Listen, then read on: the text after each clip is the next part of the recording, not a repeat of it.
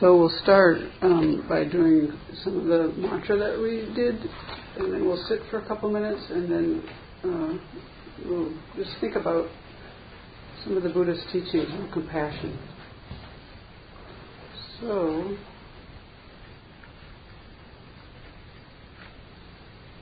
Tayata Muni Muni Maha Muniyaso Tayata Muni Muni Maha Muniyaso Tayata Muni Muni Maha Muniyaso Tayata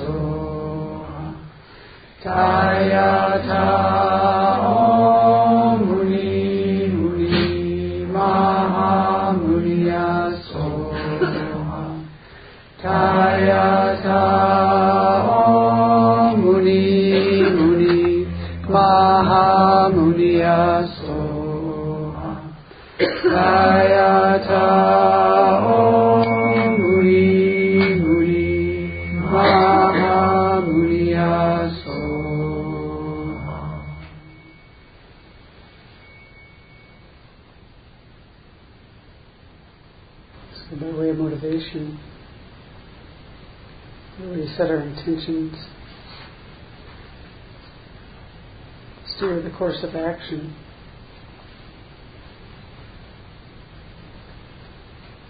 It's really good to think about these different kind of sufferings and recognizing how we don't wish to have any of them. Try to expand our heart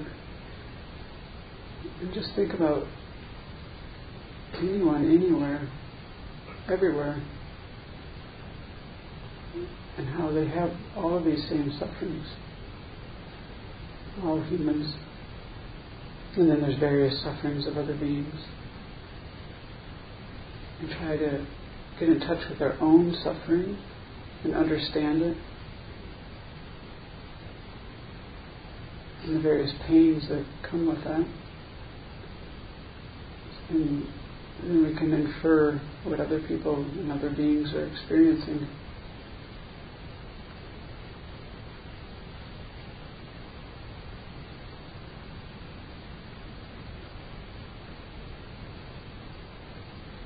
So we'll set our intention for wishing to develop ourselves so that we can be of the most benefit to everyone we meet.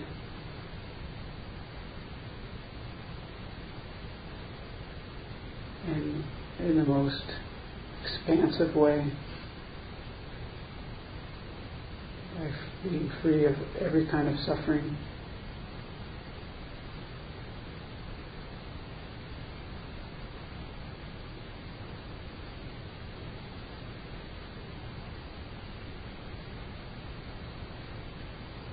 Place people in a state of permanent peace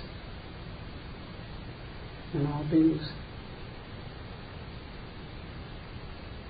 So that's why we gather and contemplate the Buddha's teachings, discuss them, and meditate upon them.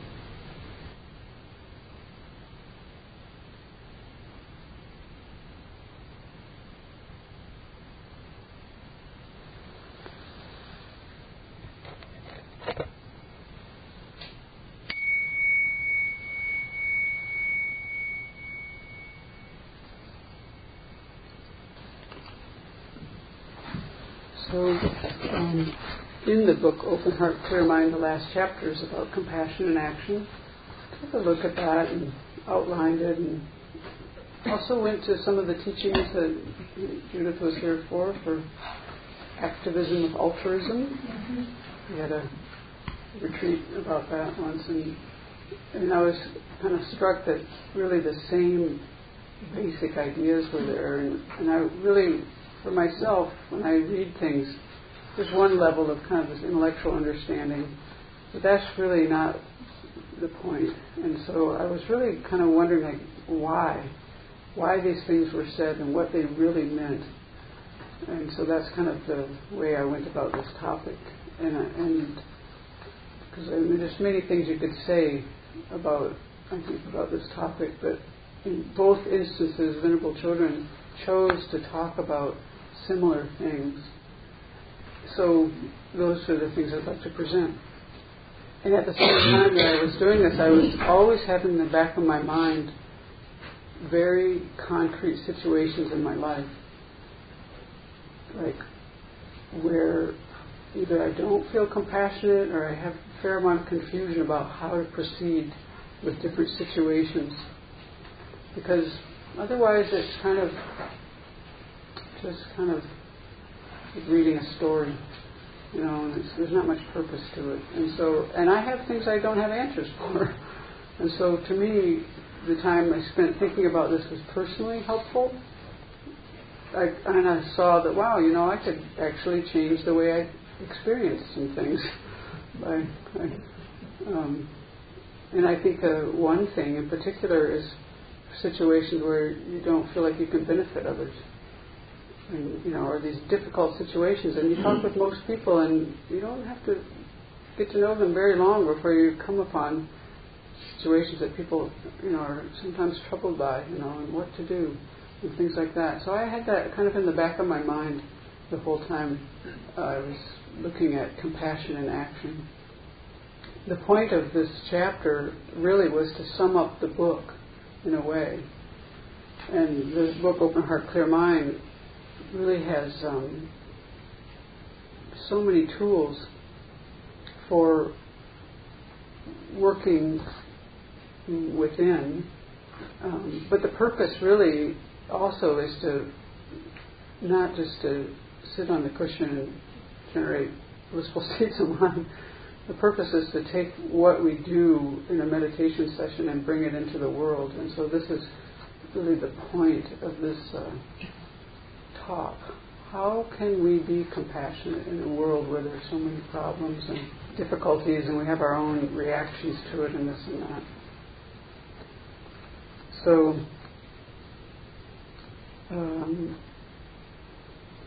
I was kind of surprised. Well, first we should back up. As we heard earlier this morning, compassion is this wish to free others of suffering. That's our basic definition in Buddhism. But when you're confronted with situations that are a little more difficult, it's a little hard to know sometimes if you're being compassionate and what are you really doing. And so when I read this, that compassion is honest and direct communication with others, I was like, I was thinking about these harder situations. I mean, it's not been so hard. It only took Venerable Simke a few years to teach me to have much more compassion for the bugs. I think it took about a year and a half, because I had been brought up with, I realized, although I kind of protected them in some way, to me they were still kind of, they were like these things. They were almost like nanotechnology. I never really quite saw them as living beings. They were just like these little things that were in the way. And so I would carefully maybe move them for years and years and years, but until I met Venerable Simke, I don't think I really had like more of a feeling of like, this is a live creature here, and you can't not pick that up with her, after sitting in this meditation hall for a while. So I had to start calling them all Clyde, so that I'd have some like familiarity, and I started really looking at them and looking at the flies and looking at these different creatures. And so that actually was pretty easy to do. Maybe it took a year and a half to feel pretty like there. Now other situations were like not so fast. So that's kind of where I think like honest and direct communication with others. So I'm thinking about situations where do I really do that, and can I do that, and am I capable of that? And so this is why I think that much of the chapter is about actually having a daily personal, having a spiritual practice in your life. That's a lot of the focus of this chapter, and why, and what is it? And I think the main thing is that if we want to help others, the easiest way to do it is to think of them as our friends. It's just so much easier. I mean, we'll naturally help other people more if we have a kind of like a good feeling towards them. And so then if you keep yourself really busy, you won't really notice a lot of what's going on inside of yourself. But if you take time every day to have a daily practice and calm yourself, you'll actually have time to actually reflect and see what your reactions were during the day, and what kind of situations you can start to see trends of what kind of situations are more difficult, more easy, how you're doing, and you can find ways to actually work with these situations when you're doing your practice, and then bring them into your daily life and into the world. So it's just, I think I would find it almost impossible to be, there's a certain level of compassion that I think we all start with, varying degrees, different situations, but the kind of compassion that we're aiming for really is quite, what the word be, equanimous almost. It's where you're not just compassionate towards the things that are convenient. It's like having compassion for every situation. And for a Buddha, actually, it's spontaneous, because they don't have all of our reactions, all of the things that come up for us. They've worked all that out. And so the method really is to calm the mind enough and set up an environment inside where you can actually look at things and change things. And so that's really the point of having a daily practice. So we're quite encouraged to start and end our day in rather specific ways. This has been taught many times, that the first thing in the day, what we think about is, even before we get out of bed, is setting our intentions for the day. And the first one of those is to do no harm. And the second is to help other people in whatever way that we can.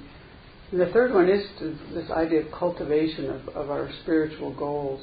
And for us, our goal is very clear, that we want to actually eliminate all of our negativities and develop all of the good qualities which we believe have infinite potential. And that's a rather lofty goal. So when if you want to make progress, you have to have a practice that's steady. You have to have, so in order for that to happen, you have to have certain conditions. I mean, like looking at your life and evaluating your priorities. And Venerable had actually recommended, I think in this chapter, for people who have a difficult time, setting aside time every day, actually making a list of what your priorities are. And then, kind of ordering things a little bit so that you can help yourself to carve out more time. And I think those kind of things are useful. It's like taking stock of what you're doing.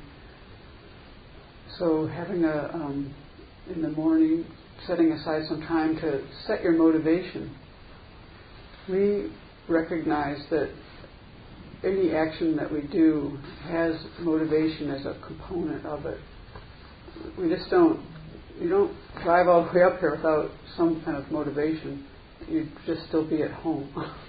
You don't have this cup of tea without some motivation. We always have an intention present in every moment. We're not always aware of it, but that's kind of what's steering our actions of body and speech and even in the mind.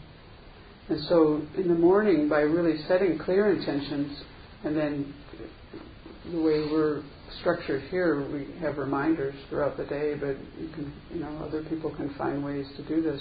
You kind of recharge those motivations to try to stay on track a little bit. Because any time you try to change something, like say you want to be more compassionate, or you say you don't want to be angry, but any of these, big things like this, it won't work just to say it, Like when we were in that town in Idaho where we went to see His Holiness. Sun Valley. Yeah, it was so funny because the person who led that, organized that teaching was kind of very, almost like, he had a lot of enthusiasm. This is how we are in the U.S. A lot of compassion and enthusiasm, but not always a lot of wisdom. And so it was so funny to me, the way I understood this is you got everybody kind of charged up. They're going to raise their hands if you want to be compassionate. And everybody's like, yeah, we want to be compassionate.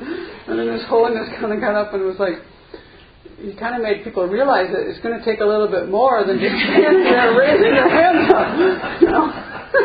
This is where I think we always kind of joke in the U.S. that we have a lot of compassion, but we don't really have a lot of wisdom. And so how do you develop compassion? And the teachings that we have have very explicit and just so many teachings, and that's what we've gone over that in this book, Open Heart, Clear Mind, many of them, and there's just so many teachings. It's not like it's just going to appear out of nowhere.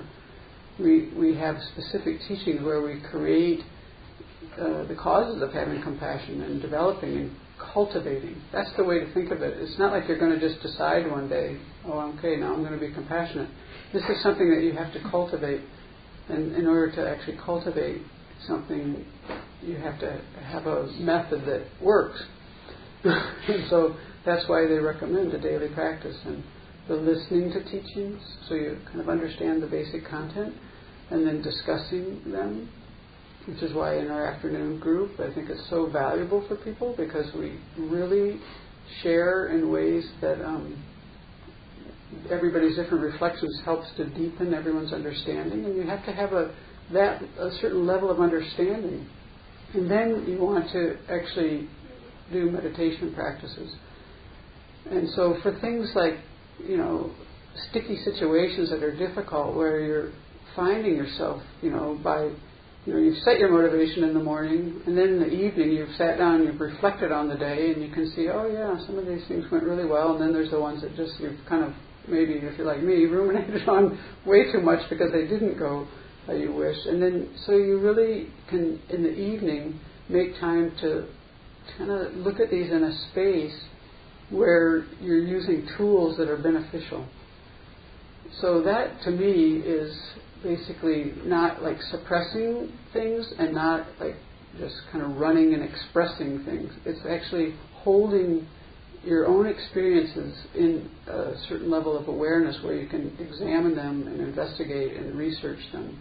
And then, on the meditation cushion, there's so many ways to work with the mind, but one way is to think about things and think about, different reactions that you might want to have. And for me, that involves having oftentimes quite a different view than I have in that moment or even I grew up with.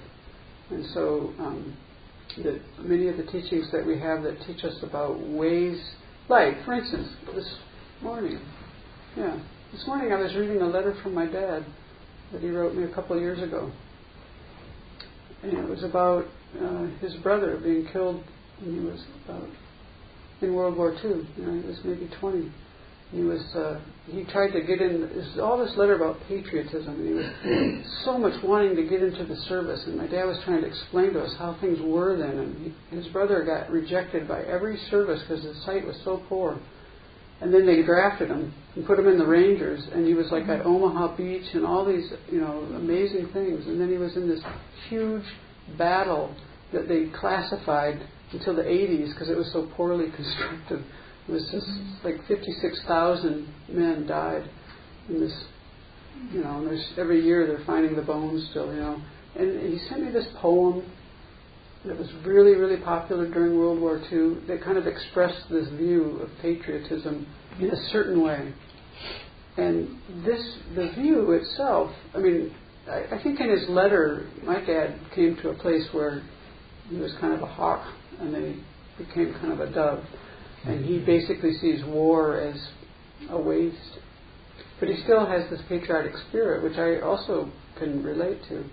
But if you have the view, and he expressed in his letter that kind of discernment, but in the poem he sent, which was very popular during World War II, according to him, basically you would take the view that, it had this beautiful sentimentality of a person dying and they're never going to see the sun rise again and they're never going to see these things. And so, conclusion, take up arms and do what I did, And so if you have that worldview, if you have certain views, those views are going to help to form what kind of intentions you set and what kind of actions you do. And so in the Buddhist teachings, if we wish to develop even compassion, I think there's certain views that we've grown up with. Like for me, this thing around bugs. When I was a kid, we killed bugs. What do you think about it? Fly swatters, all that stuff. And then I don't know where I learned it. I just decided to quit somewhere in there many decades ago. But I still didn't have, but that isn't the norm, And even in various religious traditions, there's certain, they don't have that discernment, And if there's a way to look at these things to recognize that each of these creatures wants to be happy just like we want to be happy. You can see it when you look at earthworms. They don't like it too wet. They don't like it too dry. And we're no different from that, And so some of these things come to view. We have so many different views that we've grown up with, and it's really special to be able to examine them and make your own decisions after you've seen what kind of conditioning that you have, and use these kind of reflections to make all kinds of changes. So I think that's one benefit both of having a daily practice. You see how you're interacting with the world, you see your reactions, and you can become friends with yourself. And if you can't be friends with yourself, you're going to have a difficult time being friends with others. And so it will be, I think, rather difficult to be compassionate, because when I'm not friends with myself, it's so easy. I have so much discontent that then it's so easy to be kind of generally discontented and generally unhappy with everybody around me.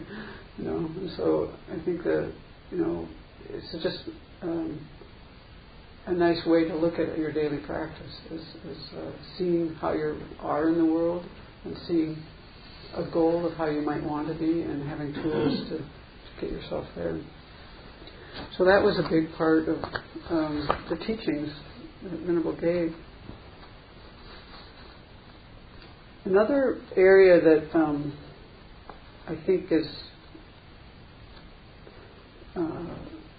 often a problem, and this is maybe the compassion without wisdom, which really isn't so much compassion necessarily, is we get in situations where we might start off feeling compassion for something, but it kind of slides very easily into having a lot of personal distress. And that, I think, happens quite easily, and then when you have that coming up, it's kind of a negative. You kind of want to shun the situation oftentimes.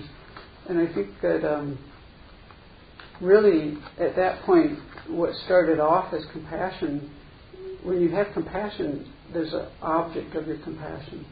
It's other, generally. If it's yourself, you can have compassion for yourself, but you're having compassion for your own misery at that time. But when we think about having compassion for someone in a certain situation, I think I found it helpful, these teachings about recognizing that you might start there, but things easily kind of can degenerate. And so if you're having a lot of, reactions and difficulties with the situations, feeling imposed upon, maybe feeling a sense of aversion, I don't know, all these things they just kind of lead to burnout, basically. They don't work very well. And that's actually not compassion, because then you've lost the object. The object was this person or this being who was having difficulties. Now the object is my own reactions to it, and you're not. That's not compassion. And so I think that's important for people to recognize, because there's some people are even taught that you have to kind of feel guilty, or you're not really doing it right. But that isn't the way we understand it. And if you look at how things function, when you say you want to help somebody and you can't, and you feel guilty about it, that guilt is your own personal reaction. You're not actually, when you're feeling guilty, you're not really focused on the other person, and you're not focused on relieving their suffering. You're focused on your own, your self-centered mind has kind of taken center stage, and that's the basic culprit in terms of, I think, having compassion, is that it's so easy to fall into self-concern and self-preoccupation, things like that. So, if we're thinking about helping others, and we're thinking about wanting to be kind to others and things like that, one thing that we have modeled here quite often is a kind of kindness that is quite firm. It's not, I think that sometimes people have the view that if you're kind to somebody, you just give them whatever they want, like being a people pleaser. and that's not it either. We're not really. When I'm working out of that place, when I can see that I just kind of want things to be smooth, that's all about me. I want it to be smooth so I can be comfortable. And that's really might not be what's in the best interest of the person that you're trying to help. So, when any of these ideas that resonate in your mind, what you want to do then is you want to make examples from your own life and your own situations about, the kind of things that you run into day by day, week by week, and think about, what's really happening here? Who am I really thinking about? Because it's just so common for things to flip to concern for the self. So if we're thinking about helping others, there's like a level of firmness. This is, I think, one of the qualities I see in our abbess here, is this real level of firmness to work for the long-term benefit of people, her students, anyone, really. And so that level of conviction really takes a kind of a strength that I don't really see that I always have. I think about the more difficult situations, and this is what I'm trying to think about more, is like, where am I really coming from in some of these situations that I find disturbing? Especially situations where you can't help people, or you've tried to help people. I think this is one of the teachings from Tough Love. Yeah, I think that's one of those in that category. If people are familiar with that, from I think in Alcoholics Anonymous and things like that, they have that expression. So it's basically, thinking about what's really going to help someone rather than what's going to make the situation comfortable a lot of times. And that's the part where the discernment, I think that's what I've enjoyed the most about thinking about this, is, and that's where I think that things are, I feel better actually. It's like, what can I do that will really help?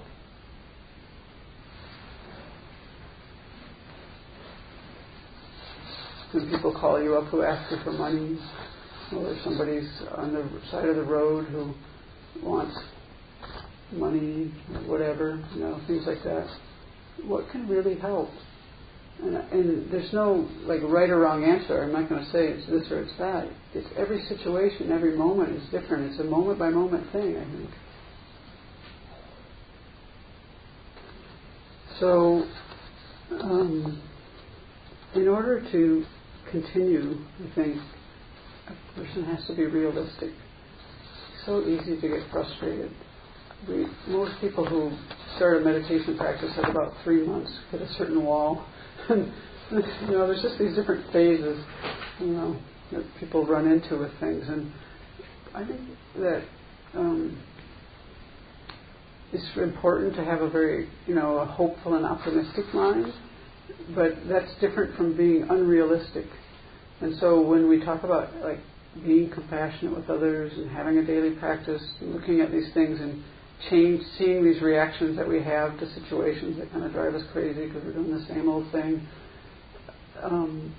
which comes up a lot for people. I think that it's just so helpful to have a realistic perspective. Like His Holiness has said many times, if you're going to judge your progress, you can't look even at a year, that's the least amount of time I would look at.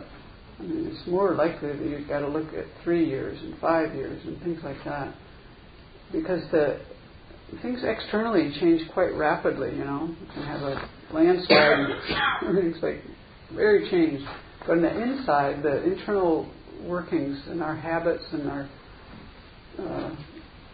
and the various predispositions that we have that kind of set the stage for many of our reactions. A lot of times we're living on automatic, and things just this is how we are in these situations. We haven't really taken the time to look at really how to make things different. And when we do, those things take a lot of time. In situations where things are more intense or more complicated, and where the situations have been that way for more years, which usually means family, it's really unrealistic to think that you can change things quickly. Things do change quickly sometimes, but usually there's a lot of background work that goes into those moments, I think. Sometimes, certainly things can change quickly, but it's more often that it's you have to have the energy for the long haul, I think, and have that more of a realistic expectation of what's possible in each day, each moment. So one area that I think for me has been the most difficult is seeing where you can't help people. You can't make other people change. That's just the way it is. And, on a certain level, that's so easy for me to accept. I can't eat for someone else. I can't make their muscles strong for them. I can't sleep for them. I can't change the way they think. And the way somebody thinks has a lot to do with how they're going to live. So there's a certain level that I understand that. And then there's another level where it just kind of drives me nuts. It's just hard to watch certain things. So that's where my work is. And so, but recognizing that, then what do you do? And these are the teachings that I found actually quite useful. And I was, it's kind of the thing when you read things, you have to really examine them. And is that really true? Venerable told me this a couple of years ago, and I was like, I don't know. It was basically on this topic, like I would say, like, what in the heck can the Buddha do? It would drive me crazy. What can he do? What does he do? He doesn't really do anything. And one of my teachers really encouraged me to look at the powers of the Buddha, and that was helpful. And I realized, wow, they're all knowledge. He knows this, he knows this, he knows this, he knows this, he knows this. There's 10 things that he knows. Okay. That was my teacher in Seattle, who knows every Catholic needs to have these certain teachings. He was right. Because we fall into these holes of because you grow up with a God who's going to a God who's omnipotent, and he's going to fix it. Now you've got this Buddha who doesn't fix anything. What's to do with that? It's hard. So he knows this, he knows that, and he has these powers. Okay, that's great. What good is that? So I was kind of skeptical on that one.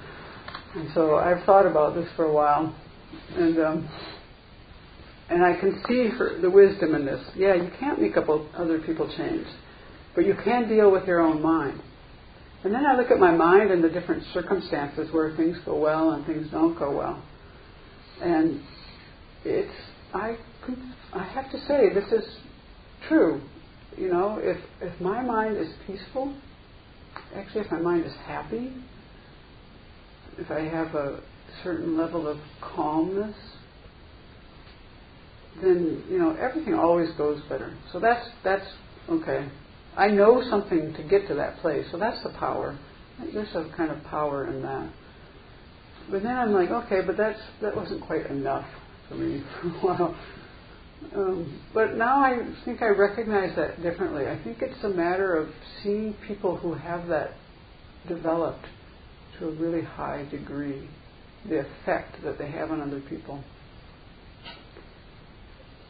That's palpable. I can imagine having enough wisdom in the Buddhist sense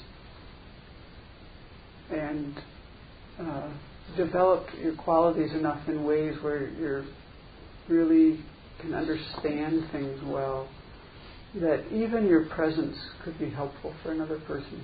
That's what Venerable was trying to tell me a few years ago, and I was like, I don't know about that one. You've got to do something, you know.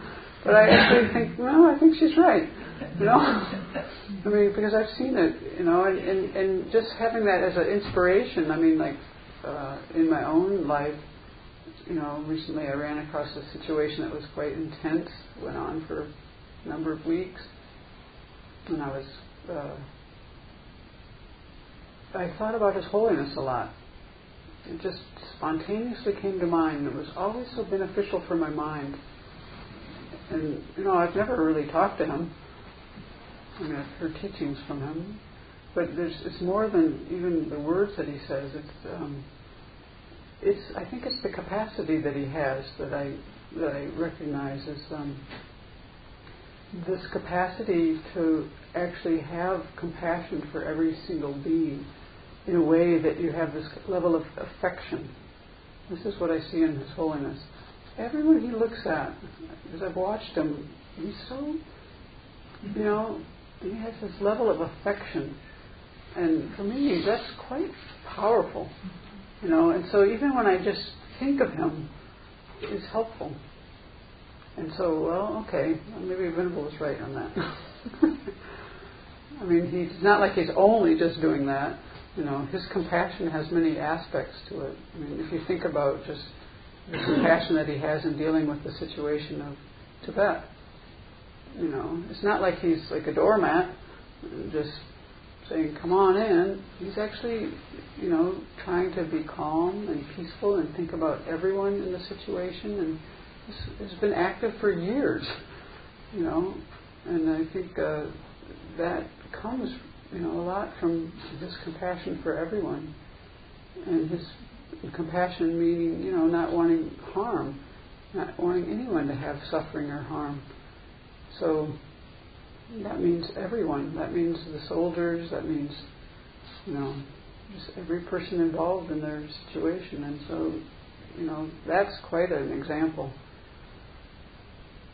So I think that, yes, that he has a presence, and there's something to that, but there's also then putting it in action in the day-to-day. And so I think that this is one, you know, one of many examples that we can use as models to help ourselves have the inspiration to kind of slowly make our, you know, transform our moments that we have with everyone that we run into. You know. So, recognizing that we can't make other people change, we encourage ourselves to change. We find inspiration. We find like-minded people and work on ways that, you know, we can inspire others by seeing another person who's able to handle situations well, able to overcome problems. It's such a positive motivator for people. It can help another person to have more belief in themselves so that they can make the changes that you can't make for them. So that's the way I'm kind of thinking about this now. So Venerable said, just by being who we are in the world, that changes the people around us. And so I'm thinking also that this is what happens in hospice. You know, I mean, are they going to make the person live longer? I don't think so. That's really not the goal. It's just your presence there is everything. I've always heard Kevin and other people talk about it, you know. There's a certain kind of openness and presence that just is so beneficial to another human being in that situation. You're not trying to change anything. Just being there. I also think in the helping professions, it's quite similar. There's a part of just listening and acknowledging, and I think of it as listening, I guess, to another person that I think is actually very therapeutic. You haven't even done anything. Yeah, but just really being present for another person, and that also helps when it comes to any work that you're doing, obviously, because then you've listened to them and you know what you're up against in terms of what kind of challenges they have. So those are just some ideas. We'll have time for discussion this afternoon, but does anyone have any questions or comments? I have other things, but I don't think I'll go into them. Yeah. I have a question about balancing the idea of things taking time and using that as an excuse to inhibit growth. And if there's been any teaching or anything, any specific advice on that, because I find that particularly in my marital relationship, it's easy to say, yeah, well, we'll work on that, but it takes time. Mm-hmm. And making sure that taking time doesn't actually end up in, well, we're not actually working on it. We're just expecting it will change over time. Because I'm much more, I expect, like, if we talk about something, it should change. That's kind of how I am. We progress things. We already said that we're not going to act this way toward each other, so why are we acting this way, right? And he's much more like, things take time, things take time. I'm worried that turns into, well, we're saying they're going to take time, so we're not actually working on them. Mm-hmm. And I realize that my view is unrealistic, but making sure that that balance is there, where you still are moving toward that goal and ensuring that that's happening within recognizing that there's... Yeah, I think for yourself, it's easier to find a way. I mean, I think we talk about this here a lot, about a balance, and it's kind of similar of where you overindulge and where you just, I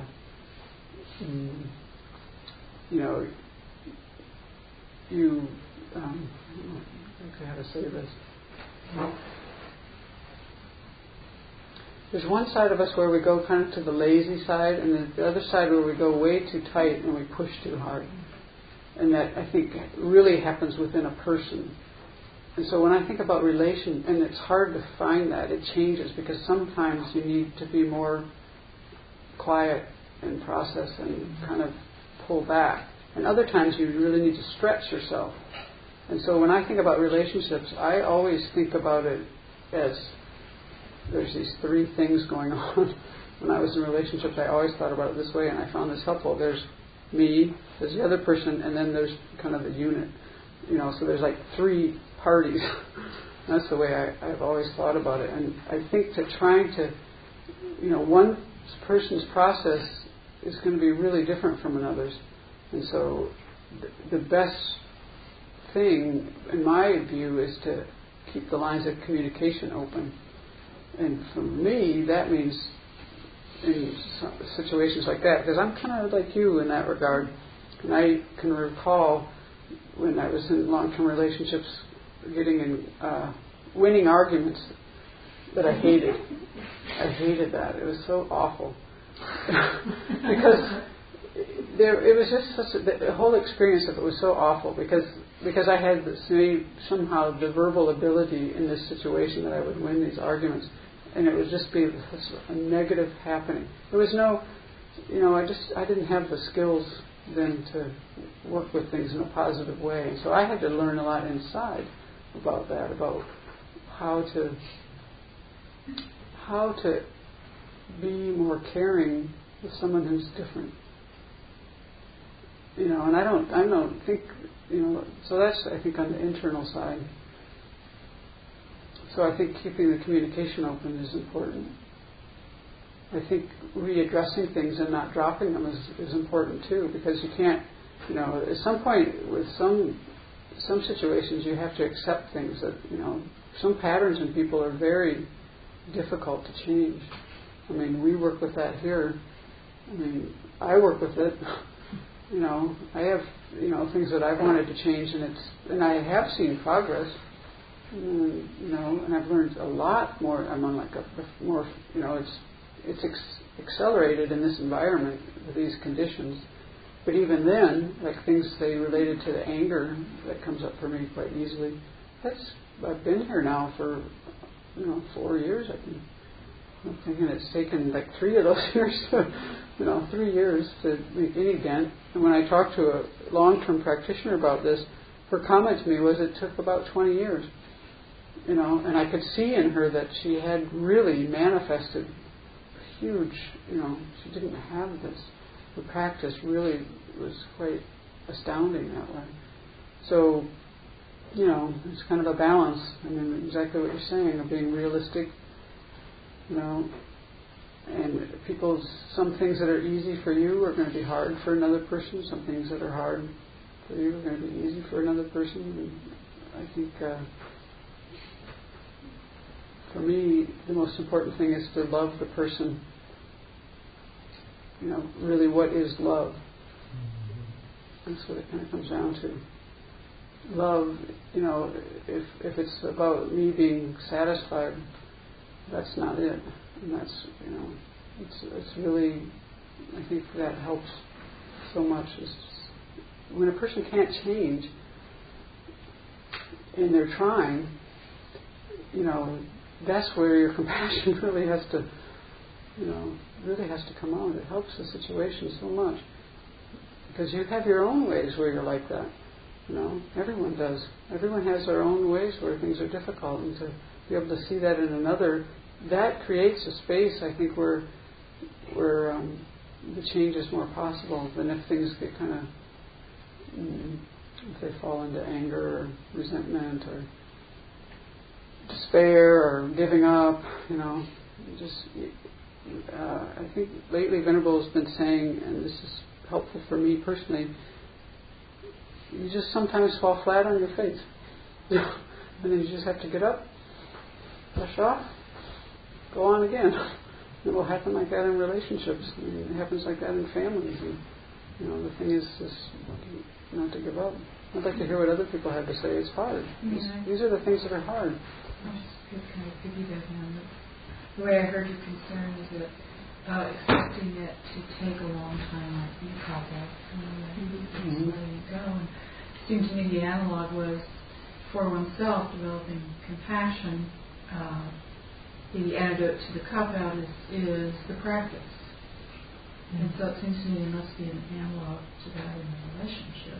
Yeah, I can see that here because, that's one thing that actually works here. We live in a community where we're with each other 24/7, and one thing that makes it work here, one thing that makes us harmonious is the fact that we recognize that every person is doing the best they can and are working on things.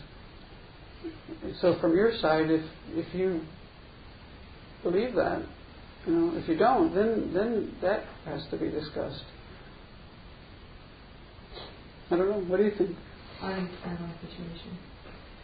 If I'm particularly talking about my husband, sometimes I very much trust that he works on this, and sometimes I have no idea. Sometimes I'm not privy to the process on the inside. I just see what's on the outside, and I could half one and make him tell me everything he thinks is also. I don't think that's I usually just hope that he is.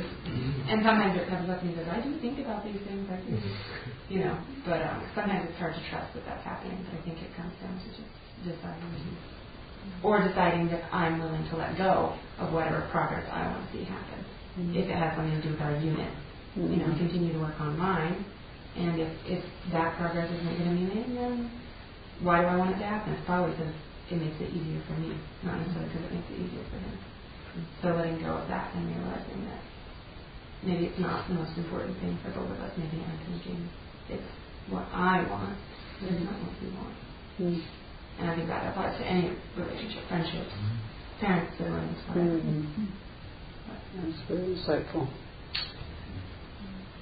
I really enjoyed what I really took out of the Medicine Buddha retreat last year was doing the Bancha, and I just start naming everybody, as I'm doing the healing, much healing, right, the Taizong, and I got so it was really neat when I was upset and I was sitting down doing it. I would just sit and I just focused on that over and over, and it somehow just spreading love out. Of course, the people I didn't get along with came first, and I had to stay there until I could get beyond the bad feelings that I had about it, because my own bad feelings are what make make me not like them. It's my own bad feelings. Makes me not be comfortable with people. That's one thing why I always resonated with the teachings of Thich Nhat Hanh, because when he was dealing with all the atrocities of Vietnam, I read about him. He'd go in his room and he wouldn't come out until he had worked it out and gotten to a place of peace in his mind. And I have such respect for that. It's what opened me up to the Buddhist teachings, actually. Anyway, we're getting a little late now, so we'll sit for a couple minutes.